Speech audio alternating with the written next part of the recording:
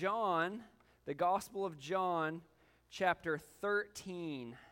The Gospel of John, chapter 13. And our sermon for today is Love Like the Servant. Love like the servant.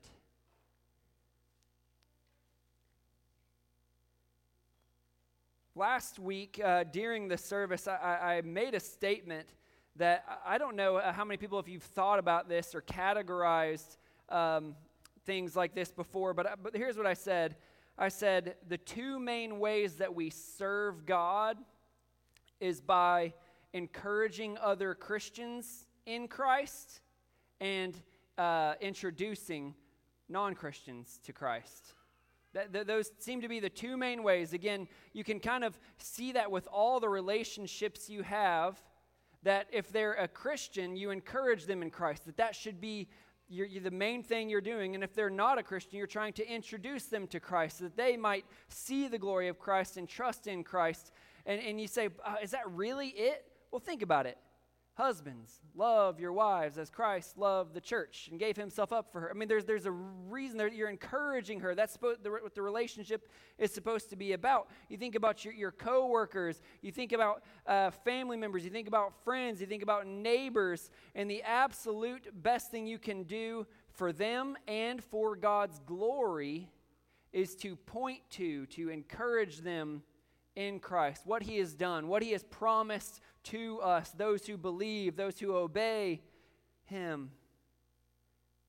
And so I was thinking that through, and I was like, okay, so if our main service to God, and by the way, service to God comes after we behold the glory of God, right? Behold his glory, grow in him, and go reflect his glory. That's our mission statement.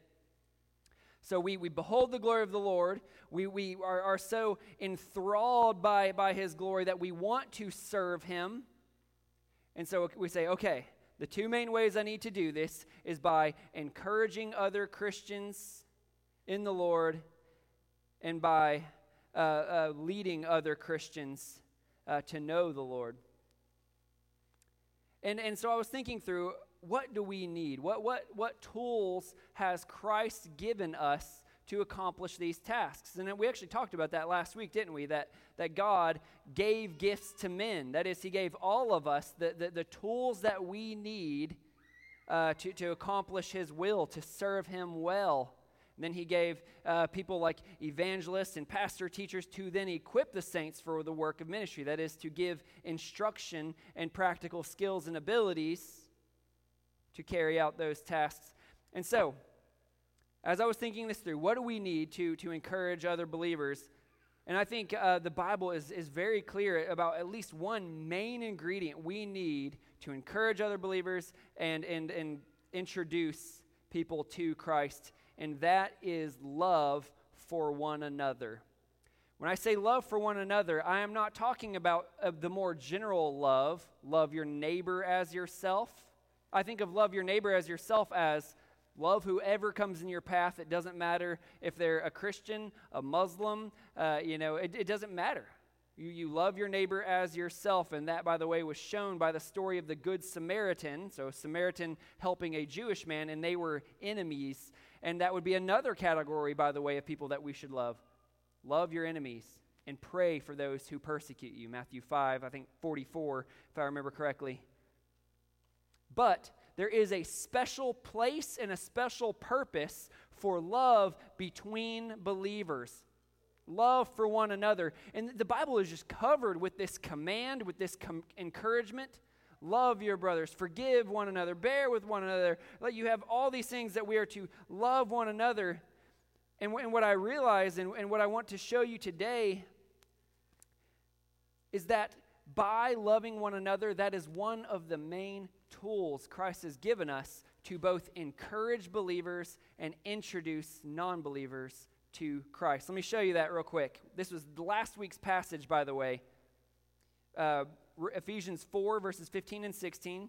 This is talking about within the body of Christ. It says, rather, speaking the truth in love, we are to grow up in every way to him who is the head, into Christ, from whom the whole body, that's the whole church, and then even the little churches within that, the whole body, joined and held together by every joint with which it is equipped, when each part is working properly, makes the whole body grow so that it builds itself up in love. That's right.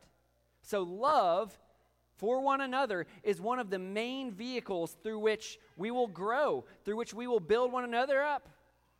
So this love for one another is so important for one of the two main acts of service that we can possibly do for God.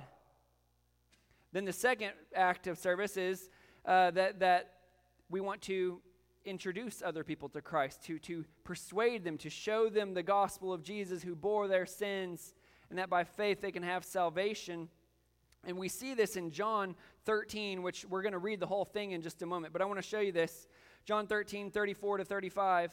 A new commandment I give to you, Jesus says, that you love one another. Just as I have loved you, you also are to love one another. By this, all people will know that you are my disciples if you have love for one another. You say, okay, well, they'll know that I'm a disciple. I don't think that's what Jesus is getting at there, that they'll just know you're a disciple. So if we love one another, we don't ever have to say, hey, I'm a Christian. They'll just know it. Do you think that's what Jesus is saying there? No, I think what Jesus is saying is they will know that you're truly a disciple, that you're a truly transformed person, a person transferred from the kingdom of darkness to the kingdom of the beloved Son, a person who was dead but is now alive. They will see that, they will know that by your love, not just for the whole world, not just for your enemies, but even our love for one another, even especially by our love for one another. By this, all people will know that you are my disciples if you have love for one another. John 17:21, in the context of this sort of love, Jesus says that we do this so that the world may believe that you, God the Father, have sent me. That they believe that I'm truly God the Son, the Messiah. In verse 23, it says similarly, so that the world may know that you sent me and loved them, that is Christians, even as you loved me. So love for one another is incredibly important. And let me just say this. I see how we interact, and you guys have great love for one another. But I'm actually encouraged in this sermon by Paul, who over and over in his letters commends the Christians for the love that they have for one another. And then he says later in his letter, or even right there, grow all the more in your love for one another. And so that's what I say to you guys today is I see your love. I see that you have been regenerated. I see that the love of Christ has been poured into your hearts by the Holy Spirit. According to Romans 5, that is true, and I see it with my own eyes. But we all need to grow in love for one another more and more, to excel in this, to outdo one another in showing honor. And so, if this is so important, this is where the rubber hits the road, okay, I want to serve God, and here's how I do it, by encouraging Christians and by introducing people to Christ. And if love for one another is how I do that, then I really need this.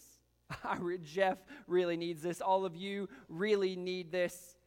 And so what I think is that we need to go to the school of Christ. He calls himself teacher, and his disciples called him teacher. Jesus was a teacher. He was much more than a teacher, right? He was the Messiah. He's God the Son. But he was a teacher. And so let's sit in the school of Christ today, the school of Jesus, and learn how we can love one another, both practically, what attitudes we need to have, and powerfully. How can I possibly do that? So let's read this together in John chapter 13. I'm going to read verses 1 through 17 and then repeat verses 34 and 35 that I read earlier.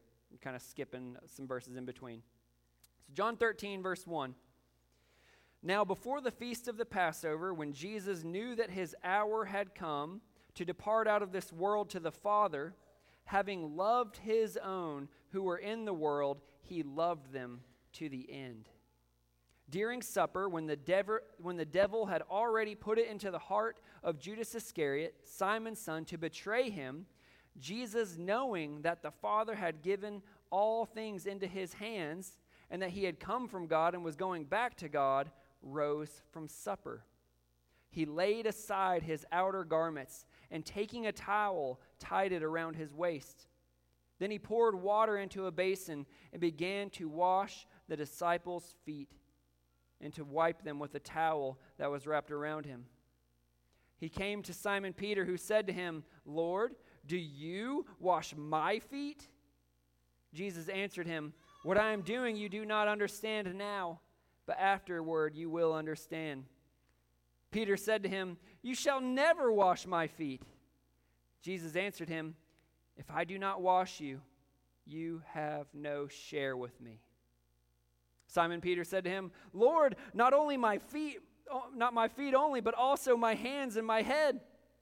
Jesus said to him, "The one who has bathed does not need to wash except for his feet, but is completely clean. And you are clean, but not every one of you." For he knew who was to betray him. That was why he said, "Not all of you are clean." When he had washed their feet and put on his outer garments and resumed his place, he said to them, "Do you understand what I have done to you? You call me teacher and Lord, and you're right, for so I am. If I then, your Lord and teacher, have washed your feet, you also ought to wash one another's feet. For I have given you an example that you also should do just as I have done to you. Truly, truly, I say to you, a servant is not greater than his master, nor a messenger greater than the one who sent him. If you know these things, blessed are you if you do them." Then skipping down to verse 34 and 35, Judas, by the way, has now left the room on his path to betray Jesus. Picking up in verse 34, "A new commandment I give to you, that you love one another. Just as I have loved you, you also are to love one another. By this, all people will know that you are my disciples if you have love for one another." That's God's word. Let's pray together and ask him to bless the study of his word. Father God, I praise you that I stand in a room filled mostly with believers. And I praise you that you have poured your love into their hearts and that I get to see that and experience that myself, God, the love we have for one another. But Lord, I do not shrink back from asking for more because this is such an important task you have given us. This is such an important tool you have given us to fulfill this service to you, God, of building up one another in love and of strengthening our witness by our love for one another. So God, I ask that you would continue to do the supernatural work you've been doing in the lives of those who have been born again by the God who is love. Continue to help us to look upon your glory and your majestic display of love and to just fall in awe and wonder and let that propel us to love one another, Lord, for your glory, for the good of others, and our deep joy in you, Lord. I pray all this in Jesus' name. Amen. So we've now seen from Jesus two things. This new command I give to you, that you love one another. By this, all the world will know that you are my disciples if you have love for one another. But just before he says that, he gives this amazing display of love for his own, for his followers. I guess, Judas was in that room. He was in there, but again, I'm mostly focusing on the 11 faithful disciples. And so what I want to do in this sermon is first see what that love looks like. Because the world calls many things love that the Bible would not call love. Not the true love that a person would have for one another. And so we need to see how Jesus would define it, how Jesus did define it with his actions, with his words. And then after that, I want to show us the power. But first, what does this love look like? This is number one, sitting in the school of Jesus. Love is genuine. Love is genuine. When I say love is genuine, I'm saying that love truly seeks the best interest of the recipient of our love rather than just seeking our own best interests. You say, well, what are you talking about? No, I think we all know this from our own experience. We can say things that are quote-unquote loving. We can do acts of kindness and service toward people, but it not actually be loving toward that person. It actually be seeking our own self-interest. You say, really? Yes. In the English language, we have many words for this. We have flattery, right? That's giving someone compliments that may not be true, but you're just doing it to get on their good side. Flattery. We have partiality. Partiality would be showing favoritism to a certain class of people. James talks about having the poor man come into your church and you say, oh, go sit over there on the floor. But to the rich man you say, oh, well, here's a nice seat for you. Let me wipe this thing down for you. The sound, the acoustics right here are perfect. You'll love it. It's like, well, that's interesting that you treat the poor man and the rich man differently.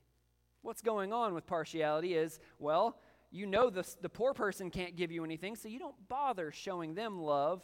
But then when the rich man comes in, the person who you might profit from comes in, all of a sudden, oh, here's the seat.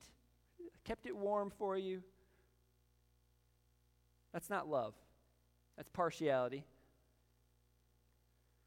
So there are many ways we can do this, that we are disingenuous with our words, with our actions of love, and really what we're doing is not trying to love and seek the best interests of that person. We're seeking our own best interests. I mean, I can think of all sorts of examples of this. I think of the child who sucks up to their teacher in hopes of their grade going up, right? That's why there's apples on the desk. I'm sure some kids really love their teachers. I loved some of my teachers. Others, I was nice to because I just didn't want to fail or get in trouble or whatever. That's not true love, though.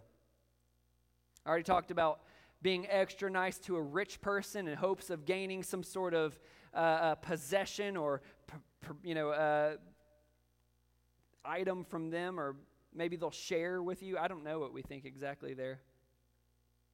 Maybe when the boss is around, we're extra nice to the other employees around us, hoping that maybe we'll get the promotion or a raise.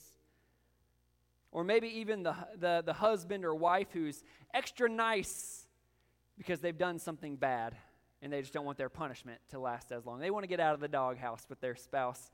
And even that, I would say, is not true love. And again, this isn't just me. 1 Corinthians 13:5, the ESV doesn't word it this way, but most other translations do. Love does not seek its own, or seek its own benefit, the NASB says. Love does not seek its own benefit. That is not what love is. That's not genuine love. And so, by definition, true love is looking to fulfill the great needs and interests of the beloved, the recipient of your love. Now, you say, man, why is Pastor Jeff bringing this up with Jesus' act of love?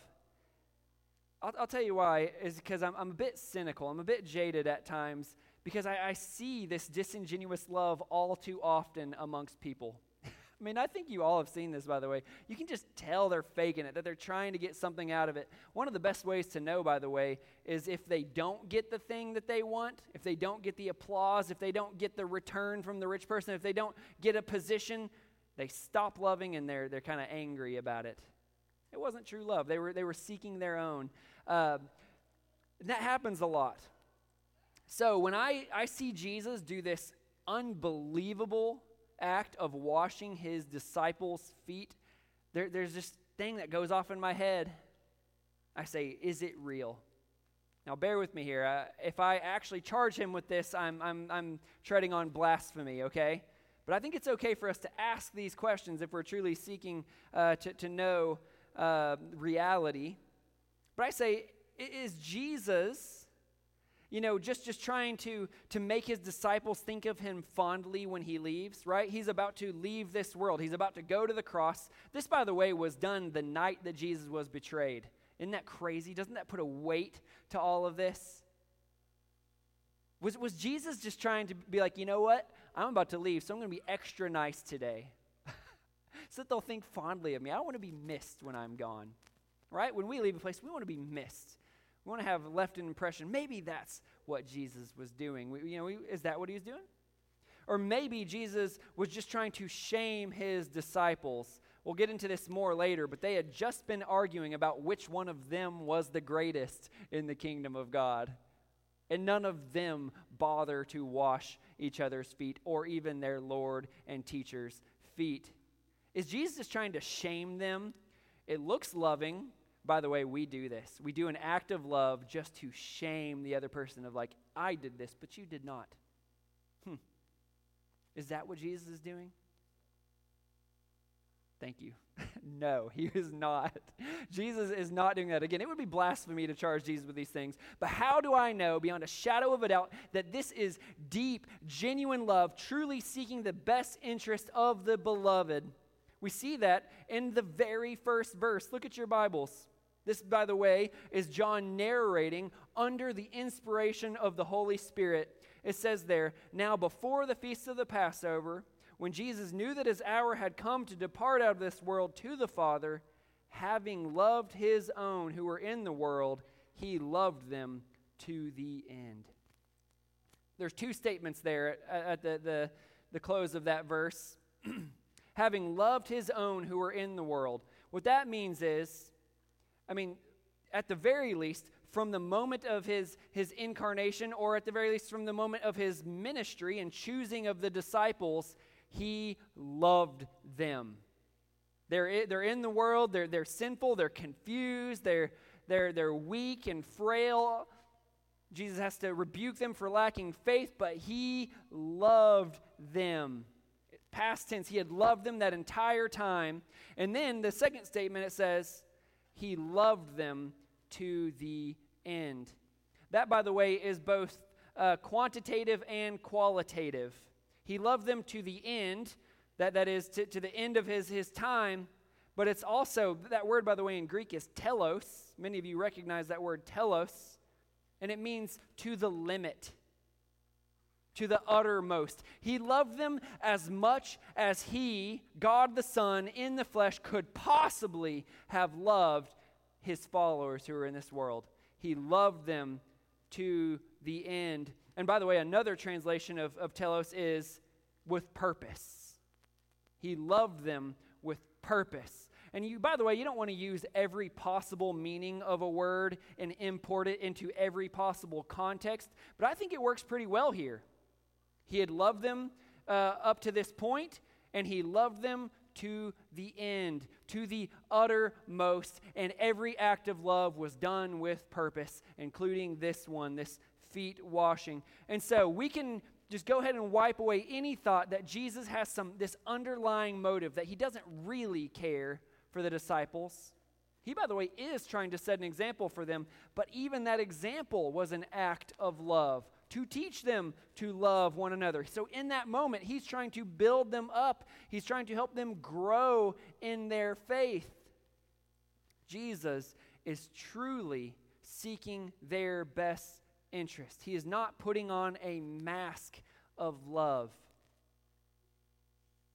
And so I ask you, what is your love about? Is your love genuine? Or are you usually just seeking your own? Are you kind to other people just so they will think you're kind? Or in order that other person will be encouraged? Do you do acts of service so that maybe you'll get a kickback? Maybe that service will be reciprocal. You scratch my back, I'll scratch yours. So I'm going to do this so that I'll get something out of you. Or is it just service to serve that person, to show them love? That they might be built up, or if they're not a Christian, that they might know Jesus. I mean, I have to ask myself this, and it's really quite convicting. I know I am guilty of disingenuous love, of flattery, of partiality, of loving, not out of a heart of seeking the interests of the other, but out of seeking my own interests. But that is not the way Jesus ever loved. Never once was his love disingenuous. And you can be sure about that. And we, in the same way, need to have genuine love. Now, it's kind of hard because something like that, it's hard to just like turn that switch. Like, where does that come from? Where does it come from to not be seeking our own? Because, by the way, a part of the fall, our fallen nature, is that we are natural self-seekers. We're self-servers, right? I have no problem serving myself. None. Like, it never bothers me. It makes me quite happy. And that's my flesh. It is often hard for me to serve others, to seek their best interest, to go out of my way to help their way go better. That's hard for me because I am a fallen human being. Redeemed as I am, I still struggle with this. And so the question is, how can we even have this desire in us to seek the best interests of others, not our own, or even when it costs us, when it doesn't help our interests? Well, we see this with Jesus. Number 2, Christian love is humble. So love is genuine, and love is humble. I think about this feet washing. I think it's pretty obvious and straightforward from reading the text how this is a humble task that Jesus did. But I really want to draw this out because I think it's just so important. In those days, foot washing was very important. One theologian said, by the way, foot washing is still important, just so we're all clear on that. So foot washing is still important for us today, even though we take baths, we wear socks, we wear closed-toe shoes most of the time. We have paved roads and sidewalks. We have carpet and wood in our houses or linoleum or whatever. They did not have any of those things in that day. People didn't wear socks. They had sandals that they wore. They walked on dusty, dirty roads. They, by the way, didn't have cars, so they walked almost everywhere they went. Certainly the disciples did, and we know from the story they walked here. And so you have men who have been sweating, and then you are walking on the dusty roads, so the dust is sticking to it, and things are getting smelly because they probably hadn't had baths in a while. And by the way, animals traveled these roads, and there was no cleanup crew, if you will, for the dropping. So, I mean, you can't help but get some of that on you. And, I mean, this is just gross. I'm not a feet guy, so, I mean, this is rough for me. But no matter how you cut it, their feet would have been disgusting. Now, another thing we need to know about their culture is, so they go up into this upper room to have this feast, to share the Passover feast. And you think, okay, so they went and they sat at a table. Well, I mean, there was a table, but it wasn't what we think of as a table. You know, we think of a table as, 3 feet high or whatever, 3.5 feet high, and then you got these chairs that you sit on, so your feet are under the table. That is not what they had back then. That's their culture. They did not do tables like that. What they did was maybe a mat on the ground or possibly a little raised platform about 6 inches. So their table was maybe 6 inches off the ground. And to sit at the table, there were no chairs. What you would do is you would lay kind of on your side with your feet in front of you and lean on one arm and then eat with the other arm. This is just what they did. They were used to that. And so you kind of do the math. You got 12 disciples and then Jesus. You got 13 people around this table. And if you're leaning this way, then you got the next disciple here, the next disciple here. Their feet are right next to each other's faces while they eat. And these aren't our today semi-clean feet. These are dirty, disgusting feet. So they have a kind of an issue here. And the way that they would normally handle this, by the way, is that the lowliest servant of the house would take a basin of water, just like Jesus did. Take a basin of water, pour it into a bowl, wash the person's feet, then wipe it with a towel, and then they could go sit, eat their dinner in semi-non-disgusting conditions. The problem is, as I told you before, well, first, I didn't tell you this part. This was a special meal. This is, by the way, when Jesus instituted the Lord's Supper, we learned from the other Gospels. This was just for his disciples. Okay, so the master of the house, the guy who owned the house, he was not invited to this dinner. No servants were invited to this dinner. They were in the upper room, and they were there alone. So you don't have a servant to wash the feet. It's just us. You say, well, okay, well, I guess one of the disciples do it. Well, as I told you before, Luke 22 tells us they have just been arguing about which one of them is the greatest. Which one of them is the most prominent? Which one of them is most worthy of honor and dignity? And then dinner comes. Oh, there's no servant here to wash our feet. Okay, well, I have just been telling these guys how great I am, how full of dignity and worth I am. I'm not about to go do the job of the lowliest servant. And that's what was going through their minds.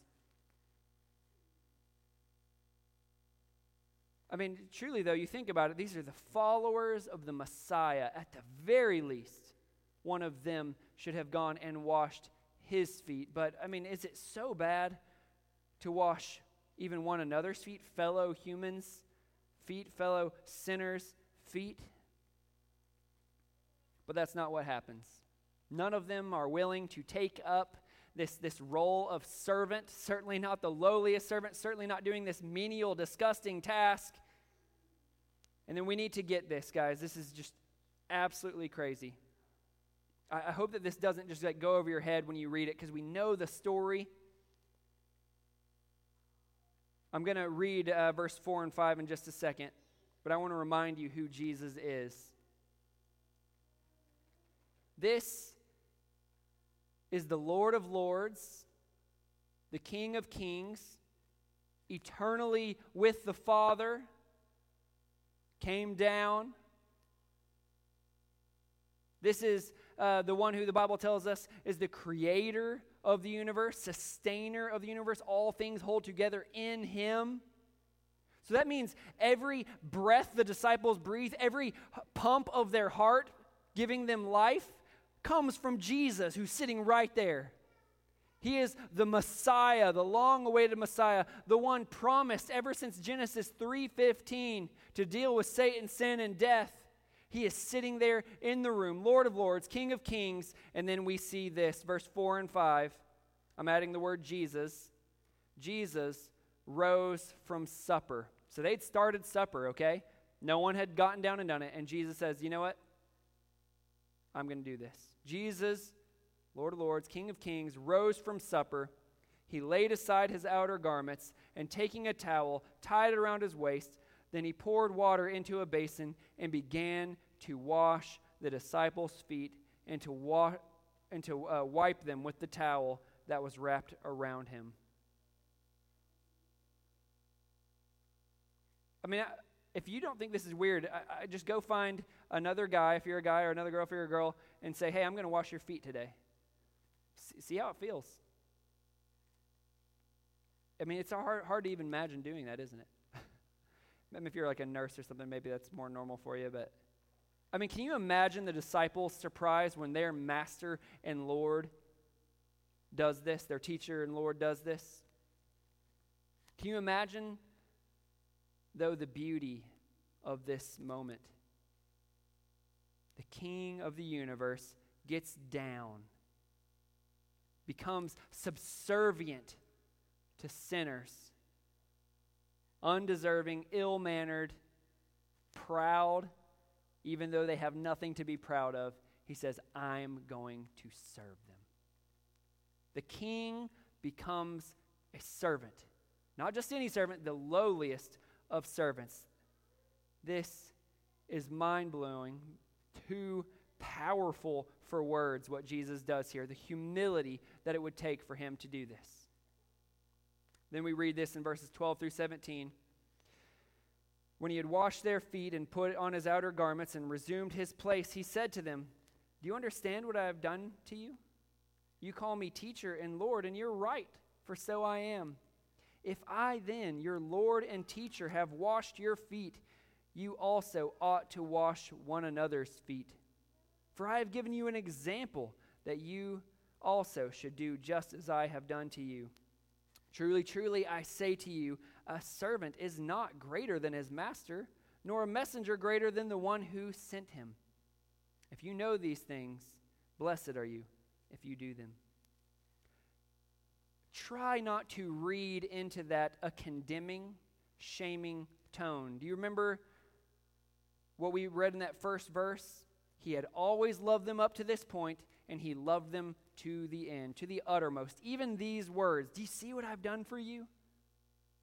I am your master, I'm your teacher, I'm your Lord, and yet I have done this for you. He's not trying to shame them in a hurtful way. He's not trying to jab them. He's not trying to knock them down. I mean, maybe trying to take their pride down a notch, pop that little balloon. But he's being loving to them. He says, yeah, you call me these things, teacher and Lord, and you're right.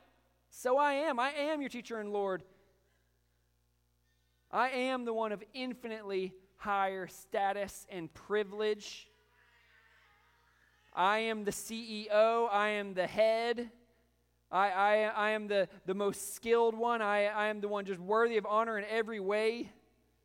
And yet I have gotten down and washed your feet. If I then, your Lord and teacher, have washed your feet, you also ought to wash one another's feet.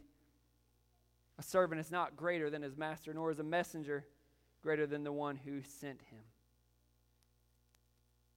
Let me be very clear here, just be as plain as I can. No matter the difference between you and the next Christian, no matter the distance, whether that be your age, social status, your bank account, your intellect, your education, your looks, whatever the difference may be, the chasm is almost non-existent compared to the chasm of difference between you and God. You say, but I'm the senior pastor of this church. I couldn't do this. I shouldn't have to get down and do that. I'm the father of this house. I shouldn't have to do that. Whatever I'm better looking. She should have to do that. The God of the universe, the most beautiful, the most majestic, the most high and exalted, got down to the lowliest to serve sinners. And he says, go and do likewise. So to say love is humble is to say, no matter what you think about yourself, it's not impressive compared to God. It's good. Praise God for whatever good things he's put in your life, but it is no reason not to become the lowliest of servants, doing the most menial of tasks. There's one more point I want to make here. I'm just kind of tying this in here because there's got to be a power for this humility, and I think we're already working on it. But you might say, but Jesus has never washed my feet. Yes, you're right. Jesus has never washed your feet. But do you realize that he has washed something far more foul, far more dirty? And that is your soul. And it was a far more disgusting, despised task that he did to bathe your soul. We can kind of see this in the way he talks to Peter. See if I can find it real quick. Jesus says to him in verse 8, Jesus answered him, "If I do not wash you, you have no share with me." Simon Peter said, "Lord, do not wash my feet only, but also my hands and my head." Jesus said to him, "The one who has bathed does not need to wash except for his feet, but is completely clean, and you are clean, but not every one of you." I won't get into this too much today. I'll do this in a following week, but the washing of the feet wasn't the washing of regeneration. This was the washing of even though you're saved, you still get dirty, right? I still need to confess my sins daily and be cleansed of unrighteousness? That's really what's going on with this feet washing, because what Jesus says there is you are already clean. I have already bathed you. I have already washed you. This is absolutely incredible. 1 Corinthians 6, verses 9 through 11. Just let this hit you. I mean, this is all of us. It says, such were some of you, but I'm all of these things from one degree to another. Or do you not know that the unrighteous will not inherit the kingdom of God? Do not be deceived, neither the sexually immoral, nor idolaters, nor adulterers, nor men who practice homosexuality, nor thieves, nor the greedy, nor drunkards, nor revilers, nor swindlers will inherit the kingdom of God. And such were some of you. But you were washed, you were sanctified, you were justified in the name of the Lord Jesus Christ by the Spirit of our God. So what does that mean, I was washed? What I'm telling you is, just as Jesus took off his outer garments, the soldiers took off Jesus' outer garments later. The very next day, by the way. He didn't get to willfully take off his garments and lay them aside. They were taken off, then lots were cast for them. And we can talk about all the things that happened there, how low Jesus went willingly. By the way, I mean, I could bring angels, Jesus said, when he was arrested. I could bring 12 legions of angels, and there wouldn't be any problem here. Jesus is willingly bowing down to become this servant. Listen to this, Isaiah 53. I'm just going to pick on some things here in Isaiah 53. He was despised and rejected by men. The Lord of glory, despised and rejected by men. Surely he has borne our griefs. He was crushed for our iniquities. Why? The Lord has laid on him the iniquity of us all. However dirty Jesus got washing the feet of the disciples, it is nothing compared to the filth that was laid upon him while he was on the cross. It is nothing compared to the humility of hanging on that cross. He was made sin so that we sinners might become the righteousness of God. This is unbelievable. Humility, washing, and love. And so I want to finish like this. I'm going to read Philippians chapter 2, verses 3 through 8. But I'm going to start at verse 5 and then come back to verse 3, because I want this to have the punch, to see what's just happened here, and to see how this gives us the power to love one another genuinely and humbly, to seek the interests of others. So listen here. Philippians 2, verses 5 through 8 is where I'm going to begin. Have this mind among yourselves, which is yours in Christ Jesus. You possess the ability to have this mind if you are in Christ Jesus. Have this mind among yourselves, which is yours in Christ Jesus, who, though he was in the form of God, did not count equality with God a thing to be grasped. In other words, he didn't cling to his status or rights as God. Verse 7, but emptied himself by taking the form of a servant, being born in the likeness of men, and being found in human form, he humbled himself by becoming obedient to the point of death, even death on a cross. And I could insert what we've been talking about. That death was bearing our filth for sinners like you and like me. And then we go back up to verse 3. Christian, do nothing from selfish ambition or conceit. So be genuine.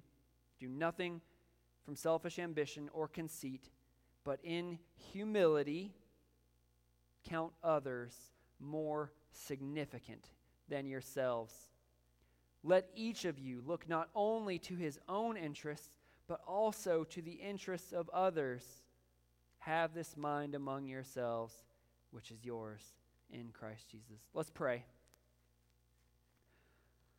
Father God, you have given us an astounding picture of love. You, God, are love, John tells us in his first letter. And so the love that you portray is always perfect. It is always the standard of what love ought to be. And God, we now recognize that you have loved all of us who have trusted in your name with that sort of love. You have loved all of us to the end, to the uttermost, with purpose in our lives, God. And God, I'm so sinful. I'm wishy-washy, I'm flaky, I'm distracted, and yet you continue to love me. God, you have washed me and all those who have trusted in you with the washing of regeneration through the Holy Spirit. You have cleansed our consciences. You have taken away the guilt, the shame. And God, you continually cleanse us, though we continually fail you. And you do that in love because you love us to the end, to the uttermost, with purpose. So God, I pray that that would be the fuel that we need to have love for one another that is genuine, not seeking our own interests, and that is humble, not worried about status or desert.